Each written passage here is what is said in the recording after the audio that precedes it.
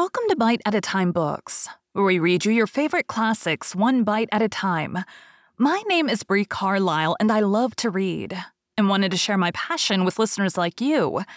If you want to know what's coming next and vote on upcoming books, sign up for our newsletter at biteatatimebooks.com. You'll also find our new t-shirts in the shop, including podcast shirts and quote shirts from your favorite classic novels.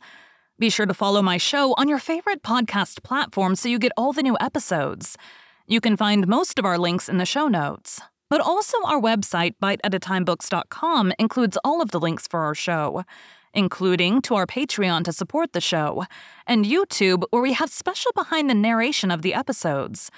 We're part of the Bite at a Time Books Productions Network.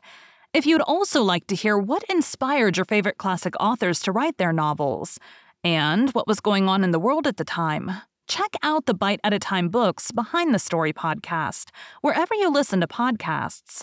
Please note, while we try to keep the text as close to the original as possible, some words have been changed to honor the marginalized communities who've identified the words as harmful, and to stay in alignment with Bite at a Time Books' brand values. Today we'll be continuing Emma by Jane Austen. Chapter 5. In this state of schemes and hopes and connivance, June opened upon Hartfield. To Highbury in general, it brought no material change.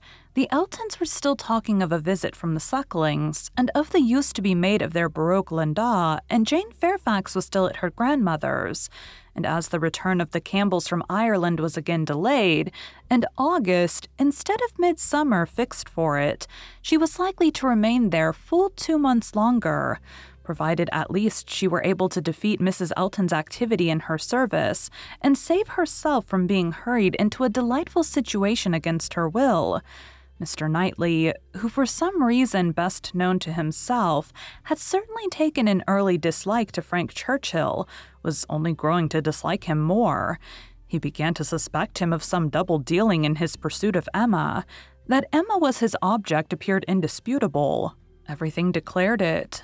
His own attentions, his father's hints, his mother-in-law's guarded silence. It was all in unison. Words, conduct, discretion, and indiscretion told the same story, but while so many were devoting him to Emma, and Emma herself making him over to Harriet, Mr. Knightley began to suspect him of some inclination to trifle with Jane Fairfax. He could not understand it, but there were symptoms of intelligence between them. He thought so, at least. Symptoms of admiration on his side, which, having once observed, he could not persuade himself to think entirely void of meaning. However he might wish to escape any of Emma's errors of imagination, she was not present when the suspicion first arose. He was dining with the Randalls family, and Jane at the Eltons, and he had seen a look, more than a single look, at Miss Fairfax, which from the admirer of Miss Woodhouse seemed somewhat out of place. When he was again in their company, he could not help remembering what he had seen, nor could he avoid observations which, unless it were like Cowper and his fire at twilight, myself creating what I saw, brought him yet stronger suspicion of there being something of private liking, of private understanding even, between Frank Churchill and Jane. He had walked up one day after dinner, as he very often did, to spend his evening at Hartfield. Emma and Harriet were going to walk. He joined them, and on returning they fell in with a larger party, who, like themselves, judged it wisest to take their exercise early as the weather threatened rain. Mr. and Mrs. Weston and their son, Miss Bates and her niece, who had accidentally met. They all united, and on reaching Hartfield gates, Emma, who knew it was exactly the sort of visiting that would be welcome to her father, pressed them all to go in and drink tea with him. The Randalls party agreed to it immediately, and after a pretty long speech from Miss Bates, which few persons listened to, she also found it possible to accept dear Miss Woodhouse's most obliging invitation. As they were turning into the grounds, Mr. Perry passed by on horseback. The gentleman spoke of his horse. "By the by," said Frank Churchill to Mrs. Weston presently, "what became of Mr. Perry's plan of setting up his carriage?" Mrs. Weston looked surprised and said, "I did not know that he ever had any such plan." Nay, I had it from you. You wrote me word of it 3 months ago. Me? Impossible.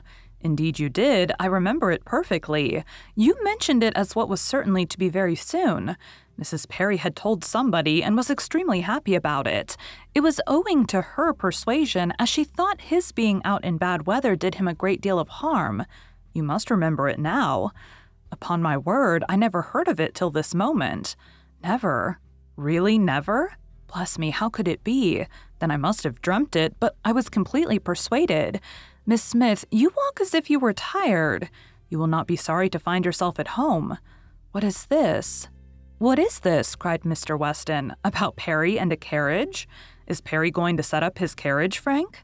I am glad he can afford it. You had it from himself, had you? No, sir, replied his son, laughing. I seem to have had it from nobody. Very odd. I really was persuaded of Mrs. Weston's having mentioned it in one of her letters to Enscombe many weeks ago with all these particulars, but as she declares she never heard a syllable of it before, of course it must have been a dream. I am a great dreamer. I dream of everybody at Highbury when I am away, and when I have gone through my particular friends, then I begin dreaming of Mr. and Mrs. Perry. It is odd, though, observed his father, that you should have had such a regular connected dream about people whom it was not very likely you should be thinking of at Enscombe. Perry setting up his carriage, and his wife's persuading him to it out of care for his health?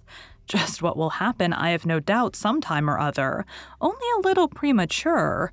What an air of probability sometimes runs through a dream. And at others, what a heap of absurdities it is. Well, Frank, your dream certainly shows that Highbury is in your thoughts when you are absent. Emma, you are a great dreamer, I think. Emma was out of hearing. She had hurried on before her guests to prepare her father for their appearance and was beyond the reach of Mr. Weston's hint. Why, to own the truth, cried Miss Bates, who had been trying in vain to be heard the last 2 minutes, if I must speak on this subject, there is no denying that Mr. Frank Churchill might have— I do not mean to say that he did not dream it. I am sure I have sometimes the oddest dreams in the world, but if I am questioned about it, I must acknowledge that there was such an idea last spring, for Mrs. Perry herself mentioned it to my mother, and the Coles knew of it as well as ourselves, but it was quite a secret, known to nobody else, and only thought of about 3 days. Mrs. Perry was very anxious that he should have a carriage, and came to my mother in great spirits one morning because she thought she had prevailed. Jane, don't you remember Grandmamma's telling us of it when we got home? I forget where we had been walking to, very likely Randall's. Yes, I think it was Randall's. Mrs. Perry was always particularly fond of my mother. Indeed, I do not know who is not, and she had mentioned it to her in confidence. She had no objection to her telling us, of course, but it was not to go beyond. And from that day to this, I never mentioned it to a soul that I know of. At the same time, I will not positively answer for my having never dropped a hint, because I know I do sometimes pop out a thing before I am aware. I am a talker, you know. I am rather a talker, and now and then I have let a thing escape me which I should not. I am not like Jane. I wish I were. I will answer for it, she never betrayed the least thing in the world. Where is she? Oh, just behind. Perfectly. Remember Mrs. Perry's coming. Extraordinary dream indeed. They were entering the hall. Mr. Knightley's eyes had preceded Miss Bates's in a glance at Jane. From Frank Churchill's face, where he thought he saw confusion suppressed or laughed away, he had involuntarily turned to hers. But she was indeed behind and too busy with her shawl. Mr. Weston had walked in. The 2 other gentlemen waited at the door to let her pass. Mr. Knightley suspected in Frank Churchill the determination of catching her eye. He seemed watching her intently. In vain, however, if it were so. Jane passed between them into the hall and looked at neither. There was no time for farther remark or explanation. The dream must be borne with, and Mr. Knightley must take his seat with the rest round the large modern circular table which Emma had introduced at Hartfield, and which none but Emma could have had power to place there and persuade her father to use, instead of the small-sized Pembroke on which 2 of his daily meals had, for 40 years, been crowded. Tea passed pleasantly, and nobody seemed in a hurry to move. Miss Woodhouse, said Frank Churchill after examining a table behind him which he could reach as he sat, have your nephews taken away their alphabets, their box of letters? It used to stand here. Where is it? This is a sort of dull-looking evening that ought to be treated rather as winter than summer. We had great amusement with those letters one morning. I want to puzzle you again." Emma was pleased with the thought, and producing the box, the table was quickly scattered over with alphabets, which no one seemed so much disposed to employ as their two selves. They were rapidly forming words for each other, or for anybody else who would be puzzled. The quietness of the game made it particularly eligible for Mr. Woodhouse, who had often been distressed by the more animated sort, which Mr. Weston had occasionally introduced, and who now sat happily occupied in lamenting with tender melancholy over the departure of the poor little boys, or in fondly pointing out, as he took up any stray letter near him, how beautifully Emma had written it. Frank Churchill placed a word before Miss Fairfax. She gave a slight glance round the table and applied herself to it.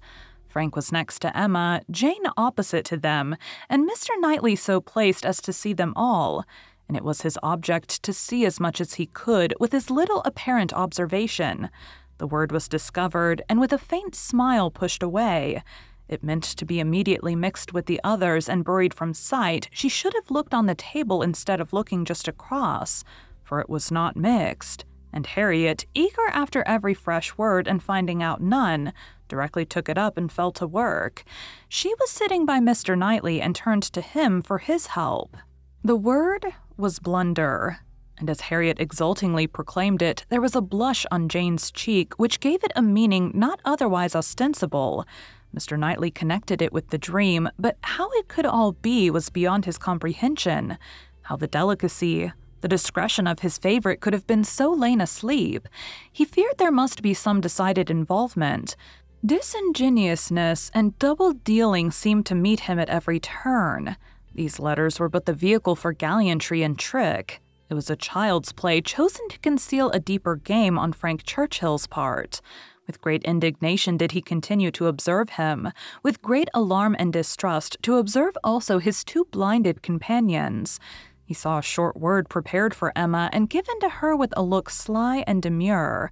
He saw that Emma had soon made it out and found it highly entertaining, though it was something which she judged it proper to appear to censure, for she said, "Nonsense! For shame!" He heard Frank Churchill next say with a glance towards Jane, "I will give it to her, shall I?" And as clearly heard Emma opposing it with eager laughing warmth. "No, no, you must not. You shall not indeed."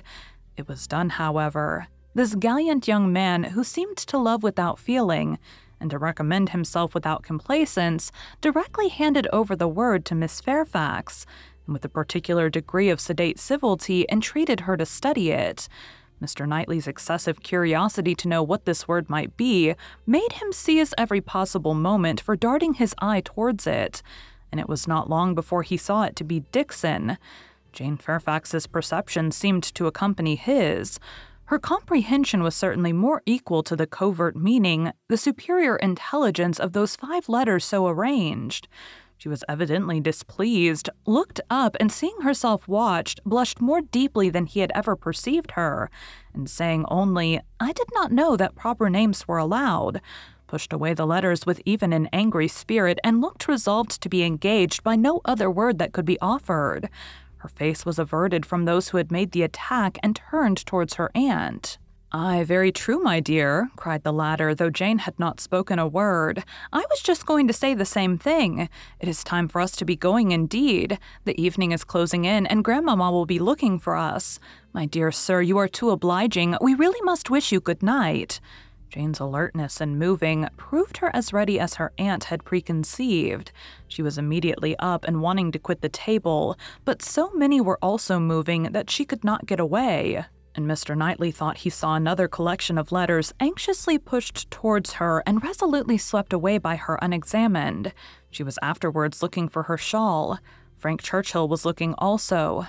It was growing dusk, and the room was in confusion, and how they parted Mr. Knightley could not tell. He remained at Hartfield after all the rest, his thoughts full of what he had seen, so full that when the candles came to assist his observations, he must, yes, he certainly must, as a friend, an anxious friend, give Emma some hint, ask her some question. He could not see her in a situation of such danger without trying to preserve her. It was his duty. "Pray, Emma," said he, "may I ask in what lay the great amusement, the poignant sting of the last word given to you and to Miss Fairfax? I saw the word, and am curious to know how it could be so very entertaining to the one and so very distressing to the other." Emma was extremely confused. She could not endure to give him the true explanation, for though her suspicions were by no means removed, she was really ashamed of having ever imparted them. "Oh," she cried in evident embarrassment, "it all meant nothing, a mere joke among ourselves." "The joke," he replied gravely, "seemed confined to you and Mr. Churchill." He had hoped she would speak again, but she did not. She would rather busy herself about anything than speak. He sat a little while in doubt. A variety of evils crossed his mind. Interference, fruitless interference.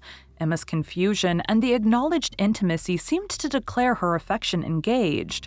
Yet he would speak. He owed it to her to risk anything that might be involved in an unwelcome interference rather than her welfare, to encounter anything rather than the remembrance of neglect in such a cause. "My dear Emma," said he at last with earnest kindness, "do you think you perfectly understand the degree of acquaintance between the gentleman and lady we have been speaking of? Between Mr. Frank Churchill and Miss Fairfax? Oh yes, perfectly. Why do you make a doubt of it?